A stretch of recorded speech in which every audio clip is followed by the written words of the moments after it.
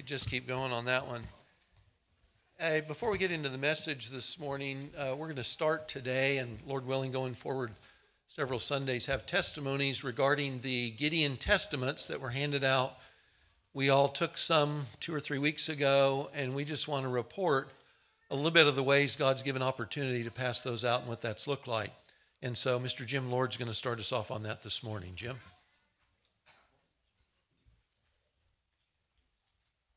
Concerned about walking across and tripping as I came over here, but it hasn't happened yet.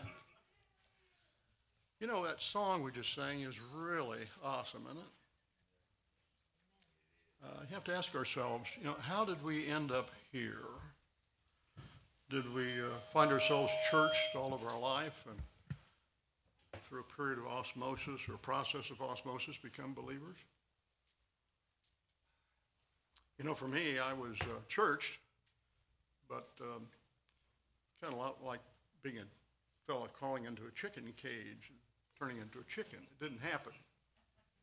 I knew a few verses, but I didn't really have a relationship with Christ. Thank you, sir. I have to confess that I did life on my terms for a long time. I was an adult. Some people say I'm not an adult yet, but I was an adult when I came to a saving Christ, a saving relationship with the Lord. And I've found recently that I've really been concerned about, am I doing the job of witnessing that I should? And the answer is an emphatic no. What do I need to do that?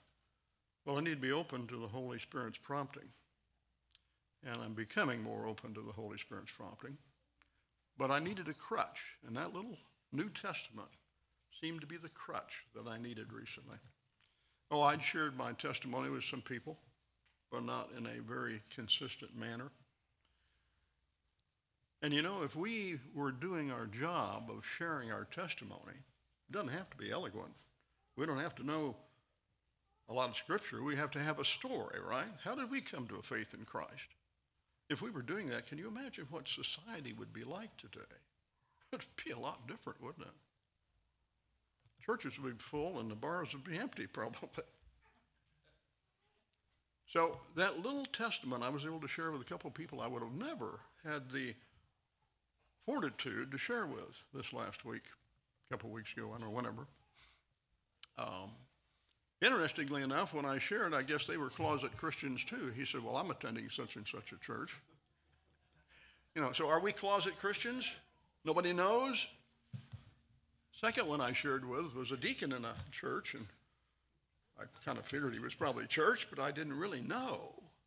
And when I shared about the Gideons coming, and I began to hand this to him and talking about it, he said, well, the church that I'm in, we're kind of the chosen frozen. I figure all the rest of you probably know who those are, but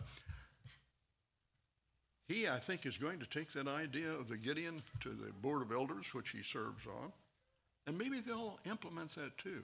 But what I want to do this morning is not convict you, but to encourage you just to go and tell your story. How did you come to a faith in Christ? Nobody can refute that. It's your story. So take your New Testament. I'm going to see if I can find a few more. I still need a crutch. And thank you for allowing me to share this morning. And let me encourage you to do the same this week forward. Thank you.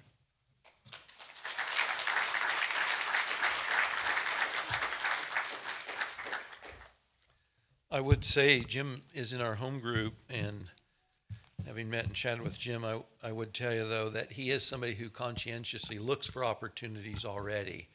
And I know that's true for many of us here as well. So the Testaments are a great way of maybe helping those who are already doing it, giving a new tool, and for those who haven't been, to look for those opportunities instead. Let me pray, and we'll get into the message. Lord, we know that your call is to life, that you're the God of life, that Christ is here to give us life and give it abundantly, overflowingly. We pray that as we spend time in your word this morning, that those who already know you experience a bit more of Christ in life. And Lord, for anyone who isn't, that they're finding the reason and the cause to celebrate in your Son, because in him is not only forgiveness of sin, but joy and pleasure, life forevermore. Pray that you'd bring them to yourself in Jesus' name. Amen. It is Thanksgiving weekend, and we're a little skinny this morning, which is predictable. There's lots of people on the road coming and going. The message this morning will be a little different than I usually would do. It's going to be a little bit of a history lesson on the front end. So if you like history, that's good. If you don't, prop your eyes open, do something with your ears. It's worth hearing. And then we'll get into the text, Psalm 50. After that, we'll focus on the issue of Thanksgiving. It's a great time to do so. That's a great topic and a great theme anytime, but on Thanksgiving weekend, more so appropriately. Most of us grew up probably with images of the Pilgrims in that first Thanksgiving here on the States, this side of the Atlantic in 1621. They and the Native Americans had really helped them survive and thrive. We tend to forget, you remember that first Thanksgiving was notable for them because this was the survivors that were celebrating Thanksgiving. If you remember the year before, there were only half the Pilgrims facing that second winter that were there the winter before. Half of them had died, over 50 died. So it was the survivors who had seen God's blessing and plenty in crops and reaping and preparation for the harsh winter in New England that was coming. It was that first Thanksgiving of the survivors, which is notable. We tend to forget. Not long after that first Thanksgiving, and this is not on your study sheet, but I read this week and I wanted to include it. Not long after, in 1637, back in Europe, in the town of Eilenburg, Saxony, that's in modern-day Germany, southwest of Berlin, Lutheran pastor Martin Rinkhart wrote the hymn, "Now Thank We All Our God." I don't know how many of you grew up hearing that. It's got a lovely melody, and it's a lovely hymn. The first verse goes this way. "Now thank we all our God with heart and hands and voices, who wondrous things has done, in whom this world rejoices, who from our mother's arms has blessed us on our way with countless gifts of love, and still is ours today." Now, if you know the hymn, it's a lovely sentiment, and we're giving thanks to God, and the tune is lovely. But if you don't know the setting in which it was written, you really lose the value. Al Mohler, in his Thanksgiving Day piece in World Magazine, talked about this pastor and this song. And this is what you need to know about the milieu in which the song was written. This was in the midst of the 30-year war that was ravaging Europe. So up to 8 million people is the estimate died because of the 30 Years' War. Central Europe and Eastern Europe today. That was going on in his backyard and his neighbors there in modern-day Germany. The other thing was this. The refugees of war that he welcomed into Eilenburg, into his town, they brought the plague with them. So he became the last surviving Protestant pastor in the town. He was the survivor. He performed up to 50 funerals, not a month and not a week, but a day. He oversaw over 4,000 funerals, including his wife's. And it's in that setting that he wrote, "Now thank we all our God." That's profound. It wasn't in a time of celebration. It wasn't the Pilgrims facing a winter they could survive because of plenty. It was in the midst of death and deprivation. In fact, it was said that the population of Germany was cut in half between the war and the plague. And it was in the midst. Can you imagine? If you just saw this setting and 1 out of every 2 people was gone in a moment, and this was over a short period of time, that's the setting in which he wrote this song of thanksgiving. Fast forward back to American history, 1777, the colonies, these United States, were in the beginning years of the War of Independence, and the American forces had a victory over the British at Saratoga. And to commemorate that, the Continental Congress called for a national day of thanksgiving. Now listen to the wording in this. It's therefore recommended to the legislative or executive powers of these United States to set apart Thursday, the 18th day of December next, for solemn thanksgiving and praise. Solemn thanksgiving and praise. That at one time, with one voice, the good people may express the grateful feelings of their hearts and consecrate themselves to the service of their divine benefactor. And that, together with their sincere acknowledgments and offerings, they may join the penitent confession of their manifold sins, whereby they had forfeited every favor. And their humble and earnest supplication that it may please God, and listen to this, through the merits of Jesus Christ, mercifully to forgive and blot them out of remembrance, that it may please him graciously to afford his blessings on the governments of these states respectively, and prosper the public counsel of the whole. So this is in the midst of the War of Independence. They don't know where things are going. There's a victory in the moment, but they don't know where this thing is heading ultimately. And the language and the themes there are thanksgiving and praise, confession of sin, and petition to God for all things going forward. The first national Thanksgiving Day proclamation by a president was by George Washington, not much longer, 1789. So the first president, in his first year in office, made the first presidential proclamation of Thanksgiving. In part, he said this: "It's the duty of all nations to acknowledge the providence of Almighty God." It's the duty to acknowledge God in all things, to obey his will, to be grateful for his benefits, and humbly to implore his protection and favor. I'm reading these, of course, in part. I've edited these down for time's sake.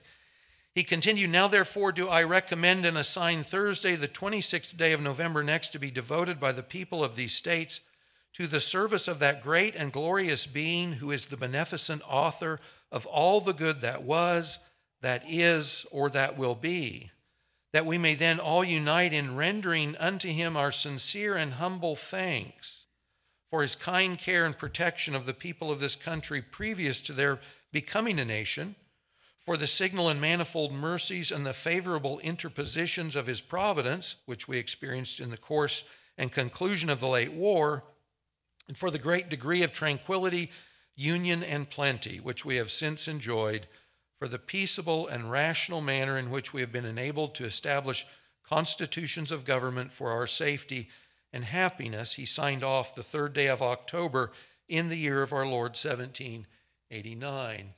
I'd be quick to point out, if you talk about the founders, many people are aware, many of the founders were not Christians. The claim of deism is put in there. Theistic rationalist is a phrase that I've read about by one author, which I appreciate. And if you read some of the founders in their own words, they did not believe in the incarnation, that Jesus was divine. They did not believe in the atoning sacrifice of Jesus. They did not believe in the inspiration of the scriptures, which makes it a little bit all the more remarkable that they still said, we know there's a God and we're not it. And we still owe that God something. In the Continental Congress specifically pointed out the merits of Jesus Christ. They said, we're recognizing our own sin, our loss of favor before God for our own sins. It's on the merits of Jesus Christ. But even if you're thinking of some of the founders not as evangelical Christians as we would be today, they still acknowledge that giving God thanks, confessing our faults, petitioning him for life was still the right thing to do. If you go forward from there, 70 years later in 1863, very different. You know, Washington, you come out of the war. There's still a lot of chaos politically. The Bill of Rights and the Constitution the Constitution was settled. Bill of Rights, I think, was still in flux a little bit. But there was general prosperity. In 1863, the times were very different. Abraham Lincoln was president. We were in the midst of a great civil war. He called it, in his words, unequaled in magnitude and severity. Remember, it would be over 600,000 people would die in the American Civil War. It's greater than any other combat the United States has ever seen. And remarkably, and by the way, you guys can read these online. You can do your own search, and they're all available in their entirety. But when you read Lincoln's, it's remarkable because when he begins his piece on calling the nation to a day of thanksgiving, you'd never know that the country was in the midst of a war, because he begins by articulating the fact that crops are being planted and reaped, and industry is thriving, and all this stuff is going on, not in the theaters of war, of course, but he is citing God's grace on the country in all the ways that it was otherwise occurring. And then he says this, related to the largesse of God and his common grace. He said, no human counsel has devised, nor has any mortal hand worked out these great things. They are the gracious gifts of the Most High God, who, while dealing with us in anger for our sins, has nevertheless remembered mercy. It has seemed to me fit and proper that they should be solemnly, reverently, and gratefully acknowledged as with one heart and one voice by the whole American people. I do therefore invite my fellow citizens in every part of the United States, and also those who are at sea, sojourning in foreign lands, to set apart and observe the last Thursday of November next as a day of thanksgiving and praise. There's that theme again. To our beneficent Father who dwells in the heavens, and I recommend to them that while offering up the ascriptions justly due to him, the thanksgiving he deserves for such singular deliverances and blessings, they do also with humble penitence for our national perverseness and disobedience. When's the last time you heard a president say we need to confess the sins of our nation, our national perverseness, our wickedness, our evil? That's what Lincoln called the country to during Thanksgiving. Excuse me. Commend to his tender care all those who have become widows, orphans, mourners, or sufferers in the lamentable civil strife in which we are unavoidably engaged, and fervently implore. So there's thanksgiving, there's confession, and there's petition in all of these. Sufferers in the lamentable civil strife in which we are unavoidably engaged, fervently implore the interposition of the Almighty hand to heal the wounds of the nation and to restore it as soon as may be consistent with the divine purposes to the full enjoyment of peace, harmony, tranquility, and union. And he signed off this 3rd day of October in the year of our Lord, again giving credit to God, 1863. So Thanksgiving weekend, you know what happens to a lot of holidays, right? Christmas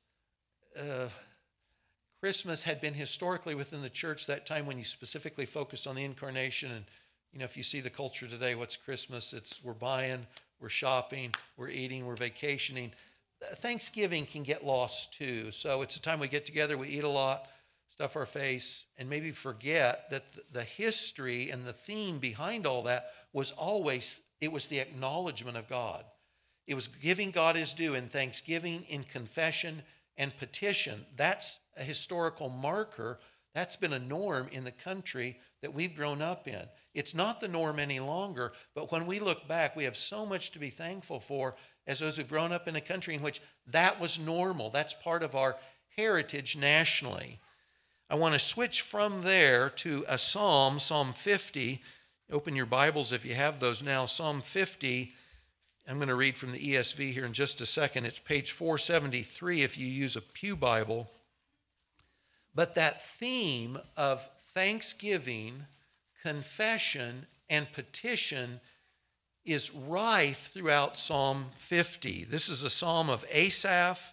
He was a Levite during King David's day. He oversaw worship in the tabernacle. There are 12 psalms that bear his name. This is one, and the others are in order, Psalm 73 through 83. Guys, we're going to only look through a portion of this psalm for time's sake, verses 1 through 15, and then we'll conclude too with verse 23. We're going to skip one of the stanzas. We'll take these in order, verses 1 through 6, verses 7 through 13, and then close on verses 14, 15, and 23.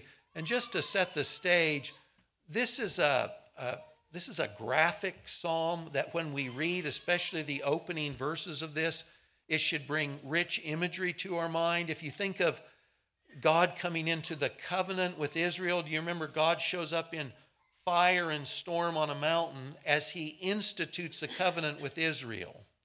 We got a little bit of that imagery here for a very different reason, because God comes as judge and he's going to indict Israel for a lack of covenant faithfulness. And he shows up in this powerful imagery, and the image really is not Sinai and the reception of the covenant, but it's a courtroom. And God's calling the heavens and the earth to bear witness to the faithlessness of his covenant people, and that faithlessness is signally seen in their lack of thankfulness. So that's where we're going. Psalm 50, verses 1 through 6 to start off. The mighty one, God, the Lord, or Yahweh, or Jehovah, speaks and summons the earth from the rising of the sun to its setting. Out of Zion, the perfection of beauty, God shines forth. Our God comes. He does not keep silence. Before him is a devouring fire, around him a mighty tempest. He calls to the heavens above and to the earth that he may judge his people. Gather to me my faithful ones who made a covenant with me by sacrifice. That may be a sarcasm. My faithful ones have not been faithful. The heavens declare his righteousness, for God himself is judge. So when this opens and God is being introduced, it's this glorious trinity of names. So God, the mighty one, God, the Lord, would be Elohim, El, Yahweh. God introduces himself with three names to raise the ante. This is God Almighty, the glorious one. If you look at verse 2, it says, out of Zion God shines forth. You remember Zion is the hill on which the city of Jerusalem is built. And so the term Zion and Jerusalem often became interchangeable. And at this time, King David had brought the Ark of the Covenant into Jerusalem. And you remember God's, if we can even say it this way, God's physical manifestation on earth was as a cloud, a shimmery cloud of glory that resided above the mercy seat, the Ark of the Covenant. And so here the thought is, the Ark is in Jerusalem, it's in Zion. And remember, only the high priest could go in there once a year, and in that sense, as he splattered blood on the ark, see God's glory. This comes up later in Ezekiel, when Ezekiel sees God's glory leaving the temple and leaving the city. But the thought here is that God's glory is so transcendent that though he's limited in the sense that his presence is seen in the tabernacle above the ark, that it can't be contained there, that his glory in the midst of the capital and the place that he calls home, it's shining out from there. It's shining out among the very people that are not giving him his due. So he's addressed by this glorious threefold Trinitarian introduction as God, and then his glory is so great it cannot be contained. It's shining out from his presence in the tabernacle. God is so great, and that's the way he wants to be introduced, because that's the point to be made to his covenant people. Like Yahweh appearing at Sinai, there's this devouring fire, there's storm and tempest. Think also of Yahweh's appearance to Job. Do you remember, as you read through the book of Job, God starts in heaven in these conversations, but after a while, Job begins indicting God. And so when God shows up to indict Job, he shows up in this visage of power and glory, a whirlwind. And so here's little Job standing before this great whirlwind to get a sense of God's great and I'm not. Well, that's the same thing God's doing here. Like a call to a court of law, God calls all creation to come and be witnesses to his charges against his covenant people. So very intentionally, this is all set up on the front end to introduce God in a very specific way. It's fair to ask, why does the Lord take so much care to describe himself in these ways? And it's because he wants Israel to understand who it is they're offending with the triteness of their worship and the wickedness of their sin. And this is the point. The magnitude of their offenses can only be gauged by the greatness of the one they're offending. The magnitude of their failures isn't measured by them. It's measured by God.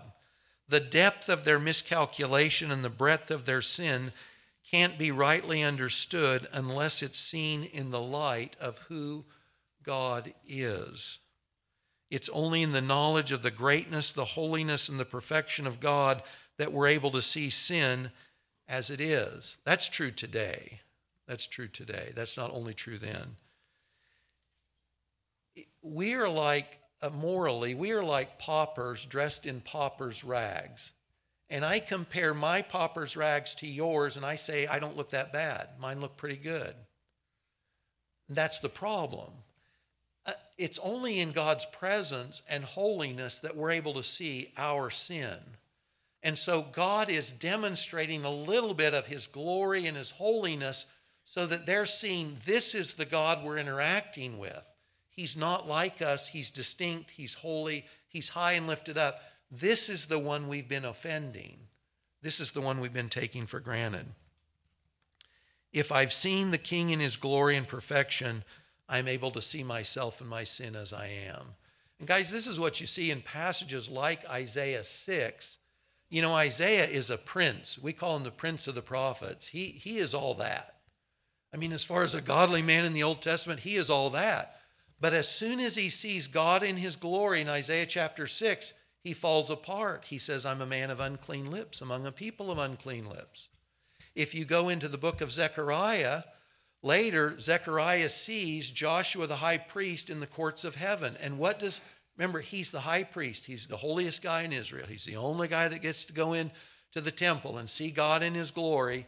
And what's he look like before a holy and just and righteous God? They look at him and they say, well, he's dirty and he needs clean clothes and he can't produce them. Lord, would you dress him up appropriately? These are the holy guys in Israel, but before God, they understand he's holy and we're not. He's distinct from us, and we need to live in recognition of that and give him his due because of that. For you and I, we would say practically, it's through meditating in God's word, it's through spending time with God in prayer, it's by fellowshipping with other Christians on Sunday mornings or Wednesday nights or Friday mornings or whenever it is we get together, that we see more of God, we know God more fully as he is. That's how we grow, because that's when we see our sins and our deficiencies the way God does. He raises them in his presence. It can't be otherwise. This is also why we say to grow as a Christian, your sensitivity to sin grows over time, so that rather typically, not always, but typically, the longer I walk with Christ, the more sin I tend to see in myself, because my eyes are tuned. I know God more fully as he is, and because of that, I see my sin more fully as it is. That can come across as a discouragement, but in fact, it means I'm gaining more and more of God's estimation of things. So God calls heaven and earth to be the witness. He's the judge, and he's also the prosecuting attorney. And he's going to bring his charges in verses 7 through 15. He does it sort of in a backhanded way. Verse 7, Hear, O my people, and I will speak. O Israel, I will testify against you. He's witness for the prosecution here. I am God, your God. Not for your sacrifices do I rebuke you. Your burnt offerings are continually before me. I will not accept a bull from your house or goats from your folds. Every beast of the forest is mine, and the cattle on 1,000 hills. I know all the birds of the hills, and all that moves in the field is mine.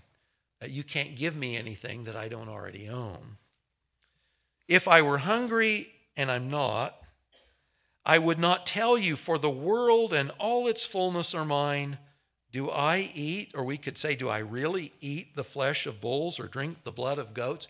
Do you really think it's significant to me that the animals are offered on the altar as if I need them? So God's case against his people is surprising, and at first blush, it does not appear significant. And historically, we would say, this is not as bad as Israel got by any stretch. He's not making charges of gross idolatry. Now, he does before this time frame, and he does later, afterwards. He's not accusing them of murder or witchcraft. Think of King Saul. In fact, the charges, such as they are by way of exclusion. He begins by pointing out the reasons he's not accusing them. It's not their sacrifices, and it's not that they aren't showing up at the tabernacle with the required offerings. He says that's not what's going on. If you read later, so this is about 1000 BC, if you go forward 600 years to Malachi, the last book of the Old Testament, God does indict them there for offering deficient sacrifices specifically.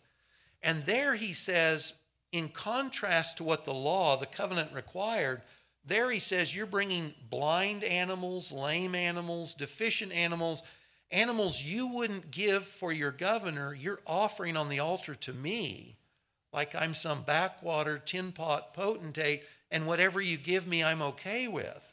There it's about the quality of the sacrifices reflecting the littleness that they held God in regard. Here it's different. In Asaph's day in Psalm 50, God's charges are against his people related to a formalism in their religious observance without humble hearts connected to him in thanksgiving and praise. So this would be like, maybe this is you, maybe this has been me or you or some of us now or in the past. It would be like this. I went to church Sunday morning. I wrote a check. I gave God a check. God should be happy. I went through I jumped through the hoops. You know, I did my little thing. God got his little piece of me, whatever that looked like, and he should be happy. Because I did that little thing that means he's okay and I'm okay. We would say it was religion. They were going through the motions. The deal isn't that they didn't go to tabernacle. It isn't that they didn't write the check.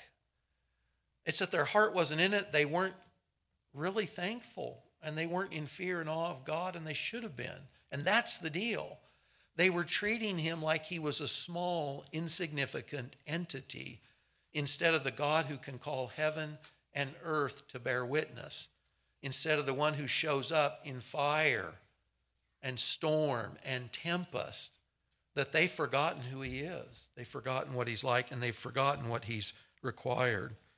In Israel's good times, their religion had become ritual and form. They paid God his due, but their hearts weren't engaged. It was the appearance of worship without truth and faithfulness. You know, if I'm in a marriage in which there's an unhappy truce between me and my spouse, we go through the motions, we sit down at the same table, we share the same name and the same house, but really we live our lives separately from each other. There's an appearance of a thing without the reality. And that's the thought here. Remember, Israel is God's covenant people. He's made a very specific, it's singular, it's unique in all the world. You're my people, I'm your God. And this is what our relationship looks like. That's the law. So they're going through a form of ritual and religion, but their heart's not in it. And God says, I have no use for this. And that's why they're being indicted. He describes himself as Elohim, a God in the plural, El, God in the singular. You know, Yahweh, the eternal I am, in their eyes has been rendered down to a charity case by his own people. It's like, God, we've given you that little thing you needed, and so you'll be happy and we're okay. The greatness of their insult to God was in making him little and needy. It's the sacrifices. That's what they're doing, and God should be happy. Their deficient view of Yahweh rendered him an impotent God, not worthy of thanks and not capable of deliverance. We'll see that in just a minute. Think of God in a box.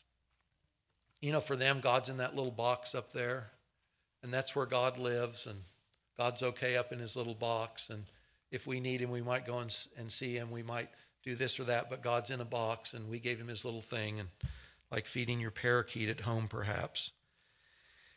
He was visited occasionally and placated as necessary, but their worship was deficient because their view of God was deficient. So, God says it's not for this, it's not for that I'm indicting you. It's for thanklessness. It's for a heartless formalism. So what should worship and praise to God look like? And I don't think this was what Israel thought would come out. This is verses 14 and 15. What was God after? Offer to God, now he doesn't say the animals, you don't even have to go to the tabernacle for this. Offer to God a sacrifice of thanksgiving. Offer to God a sacrifice of thanksgiving. Perform your vows to the Most High. Call on me in the day of trouble. I'll deliver you, and you'll glorify me. The sacrifice God was looking for was one of thanksgiving. And that just means their heart is right before God. They're in tune with God relationally. It was just a heart of thanksgiving. They were thankless. I think it was Douglas Wilson who said, a lack of gratitude expressed is ingratitude. A lack of thankfulness expressed is thanklessness. And that was their relationship and their heart towards God, who provided them everything they had. So God was looking for thanksgiving, praise to God for who he is and how he interacts and delivers. And that's the same kind of praise, by the way, in thanksgiving and petition that you see in the history of this nation. We don't see it typically today, but that is the heritage of the nation. They were still saying in the inception of the nation and going forward, that's what God deserves, and that's what we should give. Heartfelt thanks and praise and petition, we'll talk about in just a minute. Verse 14 says, perform your vows. You remember in Israel, it would not be uncommon to say, and appropriately so, God didn't censure them for this. Lord, if you'll do such and such, I will give thanks by way of whatever. So Lord, if you'll give me abundance of crops this year, let's just say as an example, I'll give you 40% of the crops this year. Well, the thought is, if you tritely or glibly say, God, would you do something? And if you do, this will be my thanksgiving, and you don't do it, that's not okay. In fact, keeping vows in the Old Testament was a big deal. That's part of the law as well, doing what you said you'd do. So God says, when you vow, treat me and treat my name as significant. If you made a pledge or a vow, and I did my part, keep your end up. He doesn't need anything they're giving, but it's the thankfulness that they should have, that they should be expressing that they weren't. We'll use God's name tritely, and we might do that. God bless you. Is that what we mean? When we pray to God, do we pray tritely or glibly and then forget him and forget that? Especially when he answers prayer. Have you guys found that not infrequently, if we're in trouble, we ask a bunch of people to pray for us? And I'm careful about, God answers prayer in many different ways. But let's say we ask God and we ask other people to pray for us, so-and-so, let's just say to get better, to be healed physically. And we spread word far and wide because the need is in the moment. And let's say that the person is healed and they get better. What do? You know what it usually is? It's crickets. The plea went out, please pray, and then there's no follow-up of, and this is what happened, we should give God thanks. It doesn't happen routinely. It's a disappointment. If we ask people to pray, it's good to follow up and say, this is what God did, or this is what God didn't do, or this is the current status of things. But that's an appropriate thing to give God thanks because we prayed, they vowed, and God answered, and then they just didn't do a thing. They just forgot about it. Verse 15 says, call on me in the day of trouble. I'll deliver you and you'll glorify me. This verse 15 was the reason I always loved Psalm 15. There's this Psalm 50, verse 15. So they haven't been giving thanks. They haven't been in the moment with God. And yet this is what God says. When trouble shows up at your doorstep, you pray. You come to me in prayer, and I'll take care of it. And when I've taken care of it, and remember, there were covenant promises. God says to them, you do these things, I'll do those things. God says, we're in right relationship. Trouble shows up on your doorstep. You tell me about it. I'll take care of it.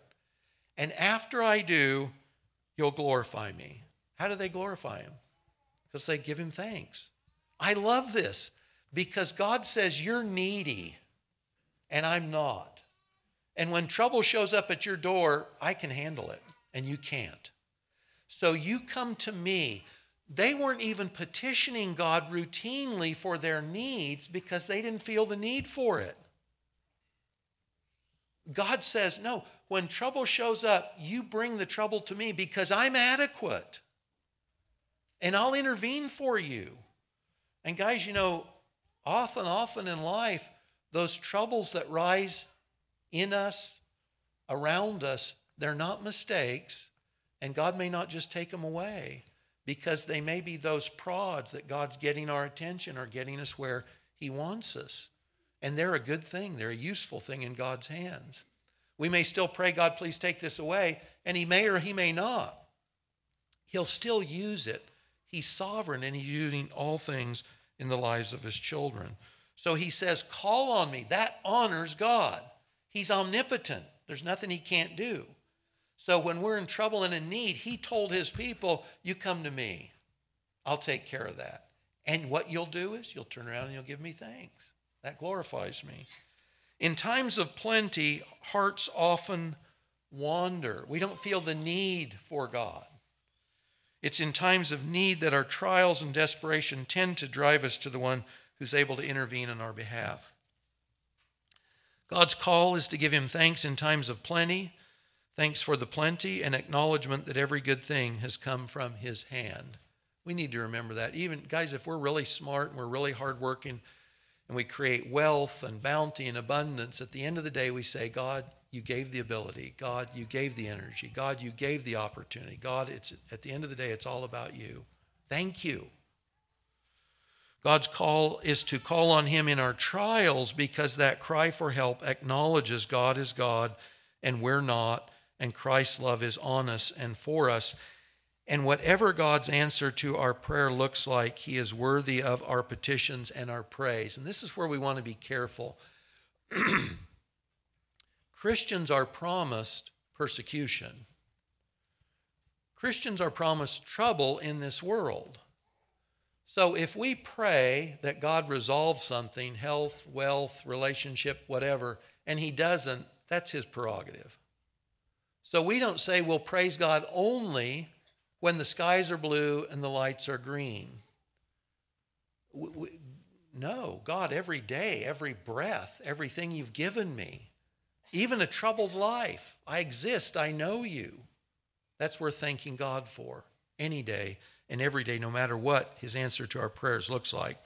We're skipping the passage on the wicked. I want to get down, for time's sake, to verse 23. This is the conclusion. The one who offers thanksgiving as his sacrifice, not an animal. This isn't even costly, is it? If you offered a bull was valuable. If you offered a sheep or a goat, that was valuable. There was real wealth in that. And here God says, you know what I'm happy with? A sacrifice of thanksgiving, of your heart tuned to mine, and where you recognize who I am, and that you're mine by my grace, and that you enjoy life and breath by my doing, and you acknowledge that, and you say thanks. God's like, that's what I'm after, is your heart, not your stuff, but your heart. Thanks can only be given from a humble heart in humility. That's a challenge. Thanks indicates we know that it's God who has blessed us. Thanks to God acknowledges that he alone is ultimate provider and Savior. That kind of humility and thanksgiving is ordering our way right before God, God who is salvation. We can, and I think on the weekend, any day really, whether we're thinking of the heritage we have as those in the United States with the norm, the historic norm, that was turning to God in confession of sin, giving thanks, and petitioning, that's a great heritage to look back on. Or if we're looking back on Israel in Psalm 50, it's the same thing.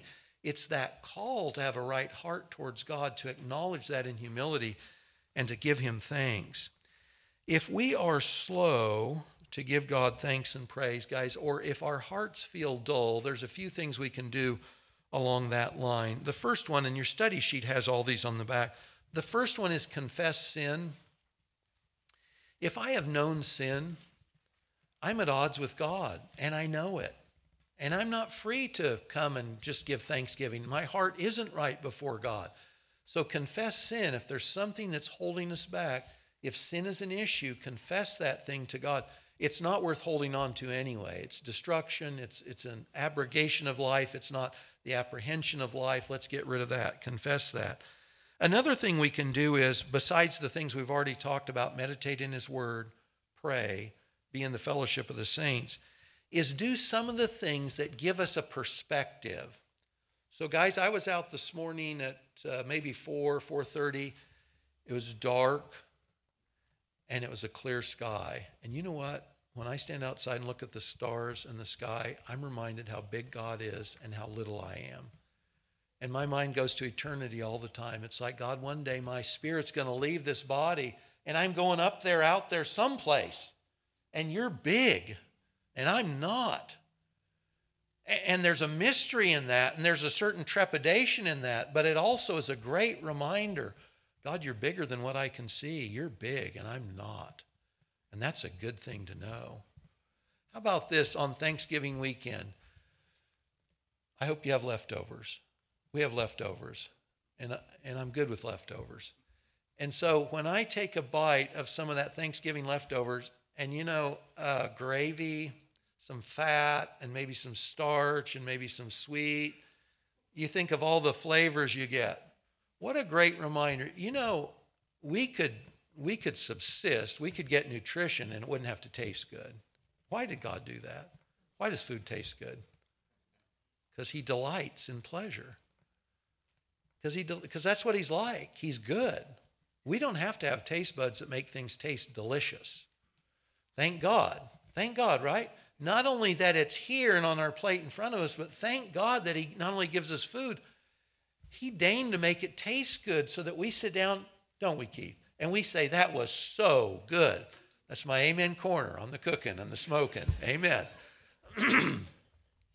That's God's goodness. That's God's goodness. There's a million ways we can refresh in our mind the reasons why we should be thankful to God, of what a capable God, what a glorious God, what a gracious God we live under and we serve. The biggest one is this, of course. Try to fathom, even with dull hearts and minds, the goodness of God in crushing Jesus. The goodness of God in crushing Jesus. In heaping shame on his beloved only Son, in order to redeem hot-blooded rebels, cold-hearted lovers, and lukewarm friends back to himself. Consider that. Nothing but goodness, nothing but grace, nothing we deserve. That's worth thanking God for. We'll never get beyond thanking God for salvation. I mean, if you don't have anything on the earth and you have Christ, you have everything. Nothing else matters. If you have everything on the earth, what does it profit a man if he gains the whole world but loses his soul? You got nothing. You could have the wealth of the world and you got nothing. Nothing worth having ultimately. Christ is all. When life looms larger than our ability to cope, we call out to God in Christ, who is salvation. Christ is our salvation, not only ultimately, but in the moment. Whatever God wants to deliver us from, Christ is the means. And remember, I love Pastor Rinkart. He did exactly that. Guys, in the midst of loss. Now, we're in a challenging season of life in this nation, are we not? Still are. Still are. And I don't see any end on the horizon. We're in a challenging time. But I don't think our time is any more challenging than his. That last stanza in his hymn, all praise and thanks to God the Father now be given, the Son and him who reigns with them in highest heaven, the one eternal God, whom earth and heaven adore, for thus it was, is now, and shall be evermore. That's an example of thankfulness and gratefulness in the midst of loss. You think of Job again. God gave and God took. What should I do? Bless God, thank God, just like Rinkart did. We have much to be thankful for. Salvation is the big one. Salvation is the big one. Would you rise? I want to close by reading from Psalm 105, verses 1 through 3. By the way, if you're reading Psalm 50 or even Psalm 105 later, Psalm 107 is an example of giving God thanks through one different kind of experience after another. Let's read together.